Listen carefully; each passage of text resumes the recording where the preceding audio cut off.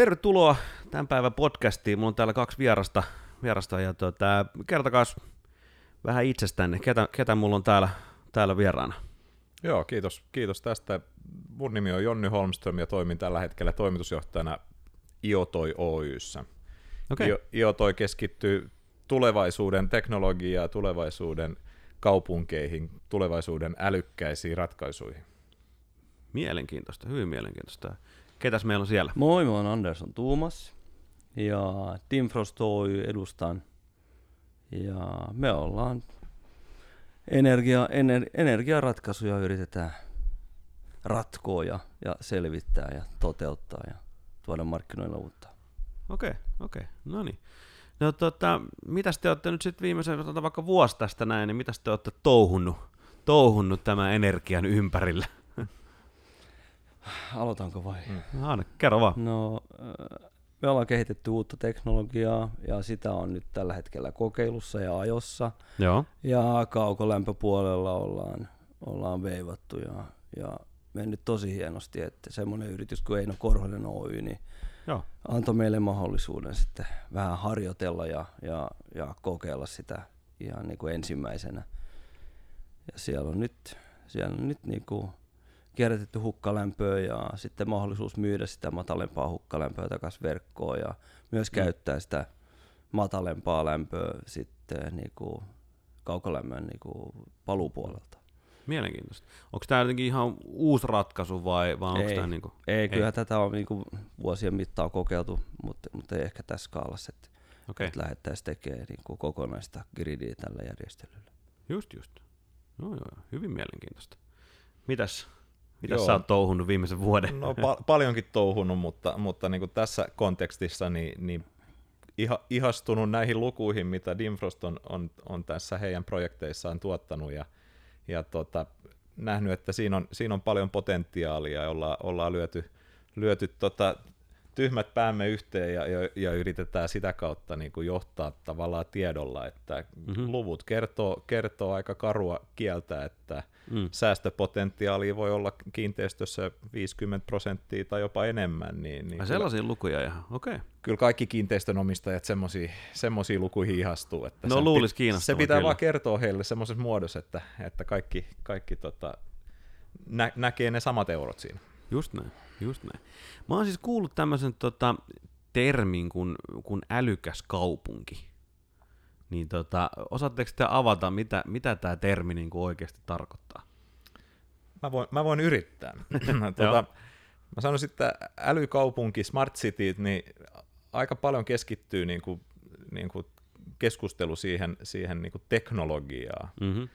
On sensoreita, on älypuhelimia, on tekniikkaa siellä täällä. Mutta mä sanoisin, että se on vaan osa totuutta. Todelliset smart cities, niin se on korvien välissä, se on asenne kysymys.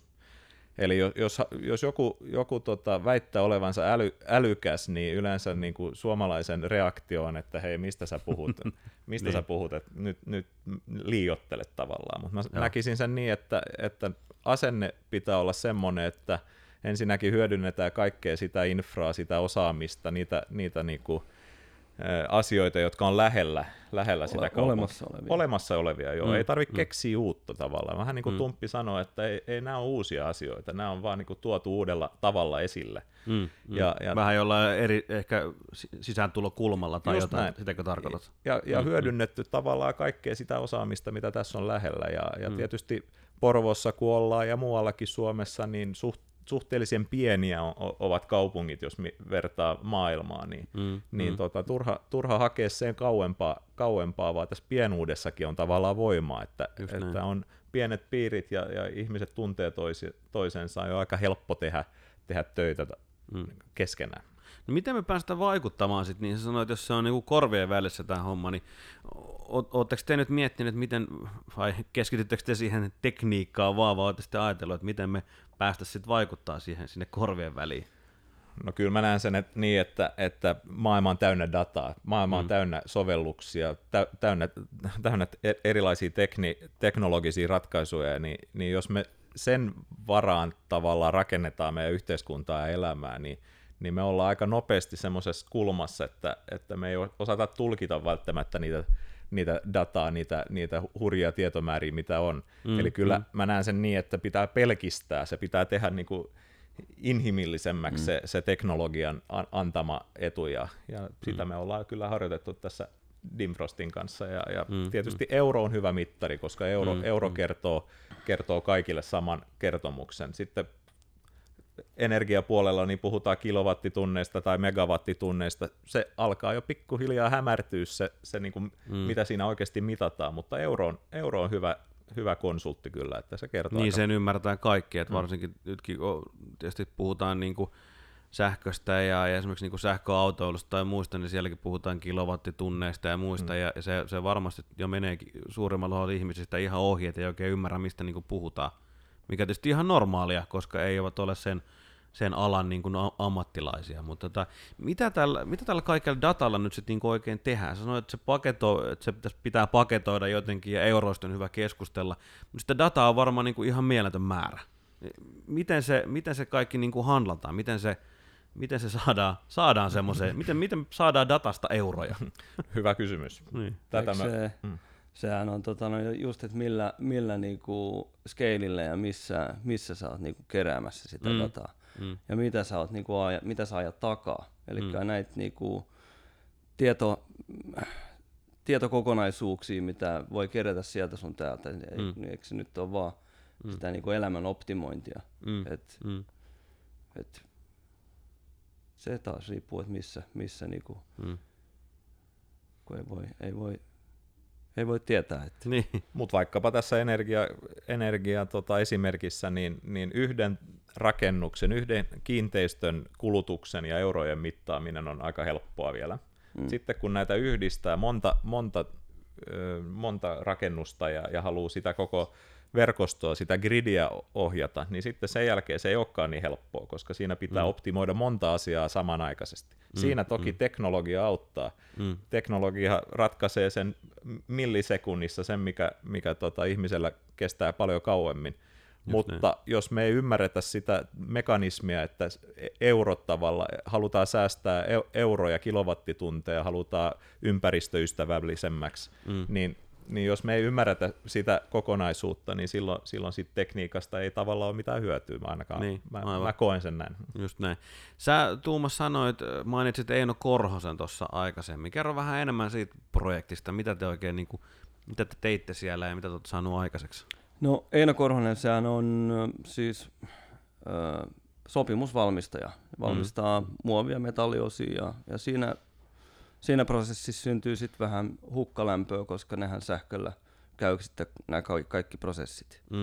Eli nyt tämä matalempi hukkalämpö, mitä niinku säteilylämpöä tulee tuommoisista koneista, se on vaan otettu talteen, kierrätetty takaisin kiinteistölle erilaisilla ratkaisuilla, ja sitten on kaukolämmön puolelta tuotu taas niinku kolmas putki kiinteistöön sisään ja kierrätetty se paluulämpö, ja sillä se kiinteistö elää, jos on tarvetta, ja muuten se työntää hukkalämpöä takasverkkoon, eli se on kaksisuuntainen se sama kytkentä, ja joko me käytetään matalalämpöä tai sitten me myydään matalalämpöä.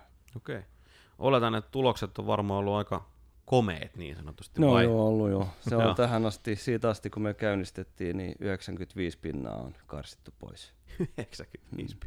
Mä kuulin, että olette sitten voittanut jonkun kilpailukin tässä tähän projektiin liittyen, vai miten se meni? Joo, se meni jo. Toi Uplift-kilpailu, mitä järjestettiin Porvoossa, niin se meni hyvin. Se tuli meille. Mahtavaa, onneksi olkoon. Kiitoksia. Joo.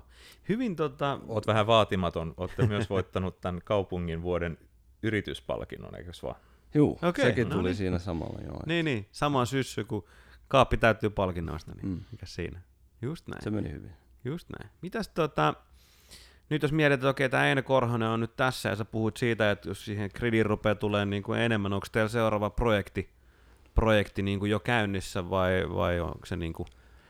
No mehän hahmotellaan vähän niin kuin isommassa skaalassa nyt kaikki, että jotta tämä ratkaisu olisi niin kuin järkevä, niin sitä pitäisi oikeasti skaalaa ylös. Joo. Ja se, että on hukkalämmön tuottajia, hukkalämmön käyttäjiä, ja niin kuin ei pelkästään niin kuin ne, vaan se, että niin kuin tämän vähän niin kuin isomman, laajemman alueen, käyttöalueen niin kuin lämpöaluetta sitten, että jos käytettäisiin tuolla kaukolämpöpuolella, niin se tulee taas niin kuin voimalan osalta takaisin polttoainesäästönä. Eli tässä on nämä kaikki plussat, että polttoaine säästyy ja sitten voidaan kierrättää ja myydä edes takaisin niin kuin lämpöä, mitä syntyy niin kuin pitkin poikin kaupunkeja ja niin, että energiayhtiö toimisi niin kuin enemmän vaihdelaatikkona sitten tälle järjestelylle. Ja teillä on nyt tässä niin kuin Porvoossa tavallaan tämä projekti käynnissä ja katsotte mitä tästä. No me puhuttiin siitä datasta, mä jäin vielä niin kuin miettimään sitä dataa jotenkin, että mulla on kanssa IT-alalta tausta ja mietin, että se datamäärähän on tässä maailmassa niin kuin ihan järkyttävä suorastaan ja tavallaan se, että miten me hyödynnetään sitä dataa, että mitä sillä datalla nyt tällä hetkellä niin kuin tehdään. Sitä varmaan kertyy erinäisistä paikoista sieltä Eino Korhoselta ja muualtakin, niin miten te käsittelette sitä dataa tällä hetkellä? Joo, siis meillähän on oma platformi, missä me kerätään ja käsitellään tätä dataa ja yritetään tietysti pelkistää sitä niin, että loppukäyttäjällä on mahdollisimman helppo tarttua siihen. Kuitenkin niin, että on porautumismahdollisuus, jos haluat yksityiskohtiin mennä, niin sekin mahdollisuus löytyy. Mutta ehkä niin kuin dataa voisi ajatella myös vähän laajemmin, että nyt dataa kerätään erilaisiin järjestelmiin, ja siitä syntyy myös hukkaa. Vähän niin kuin energiahukkaa, niin syntyy tavallaan datahukkaa tai työhukkaa siinä, että kerätään näihin eri järjestelmiin ja käytetään pieniä osia sieltä täältä. Nyt meidän tarkoituksena on luoda semmoinen platformi, mihin tuodaan kaikki se kiinteistödata. Voi olla huoltokäynnit, voi olla piirustuksia, voi olla projektiin liittyvää, voi tietysti rahat, energiakulutukset, kaikki mitä on ja yhteen ja samaa paikkaa. Ja sieltä sitten jaetaan eri käyttäjäryhmille. Omistaja, tietysti kiinteistöomistaja on avainasemassa, hän haluaa varmasti kaiken datan, mutta käyttäjä voi olla ihan joku ulkopuolinen, joka vuokraa tämän tilan ja hänelle riittää, että se mun huoltoilmoitus esimerkiksi, niin että hän pystyy seuraamaan, että miten se etenee. Häntä ei kiinnosta välttämättä ne kilowattitunnit eikä välttämättä edes saa nähdä niitä, mutta kaikki olisi yhdessä paikassa ja se helpottaa.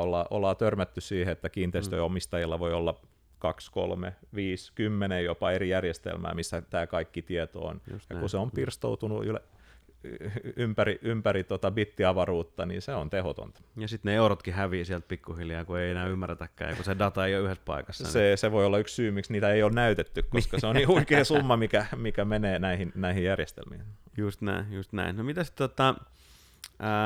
jos mietitään tavallaan tuloksia tästä on Eino Korhosen projekti ja tietysti te teette tätä, niin onko teillä nyt jotain semmoisia niin kuin visioita siihen, että mikä on tavallaan se seuraava steppi, mihin te nyt niin kuin pyritte, jos te päivittäin nyt teette tätä, niin mikä on se seuraava step, mihin te haluatte päästä? No sehän olisi yhdistää sitten nämä ratkaisut kokonaisuudeksi. Elikkä se, että kiinteistöt niinku säästää energiaa, toimii järkevästi ja sitten että se data, mitä niiltä tulee, että se kans niinku jaetaan ja ohjataan niinku vähän gridi sen mukaan, eikä pelkästään, että miten tämä yksilö tässä toimii, vaan sillä, että mikä se on osana tätä niinku kokonaisuutta. Ja sitten se, että energiayhtiöt pääsis hallitsemaan eri tavalla näitä kiinteistöjä, esimerkiksi akkutoimintona ja sitten nämä worst case scenaariot, että jos käy huonosti esimerkiksi gridissä, että ne pääsee sitten niinku ulkopuolelta käsiksi näihin laitteisiin ja sulkemaan niinku venttiileitä tai avaamaan tai kummin päin vaan. Ja sitten se, että nämä energian jakelumahdollisuudet olisi vähän avoimempia vähän niin kuin sähköpuolella. Että sehän ei tietysti, sä et pysty niinku täällä myymään lämpöä ja lähettää se Rovaniemelle, se ei ihan niin toimi niinku kaukolämmössä, mutta lähialueella sen pystyy jakamaan eri tavalla. Okay. Ja näitä ei ole oikein huomioitu ennen, mutta nythän niinku kaikki on menossa siihen. Se on vaan, että mikä on tämä yhdistävä, yksinkertaisin ratkaisu tehdä se. Just niin. Joo, jos mä jatkaisin tuosta vielä, niin toi oli hyvä kertomus niin kuin digitalisaation mahdollisuuksista, joo, voit etäohjata esimerkiksi, mutta jos me luodaan tämmöinen mahdollisuus, niin se vaatii myös siitä vastaanottavalta organisaatiolta niin kuin uutta ajattelua, uutta niin kuin uusien prosessien oppimista ja kehittämistä. Eli se, että digitalisoidaan, niin se vääjäämättä johtaa myös työtavan muutokseen, moneen muuhunkin asiaan, ja se niin kuin syntyy tämän lisänä, että se ei ole ainoastaan tämmöinen tekniikka-projekti. Niin, että pitää olla niin kuin valmis myös siihen muutokseen. No ehkä tämä on se Smart City, mistä puhuttiin aikaisemmin, että se asenne ratkaisee sen, että mä luulen, että nämä tietojärjestelmien tulva, mitä on syntynyt, niin on myös kertoo myös sitä, että ei olla ehkä valmiita oikein muuttamaan niitä työtapoja, vaan otetaan joku lisä siihen niin kuin vanhaan työntekotapaan. Ja nyt me halutaan kehittää koko pakettia, niin kuin Tumppi tuossa hyvin kertoi. Just näin.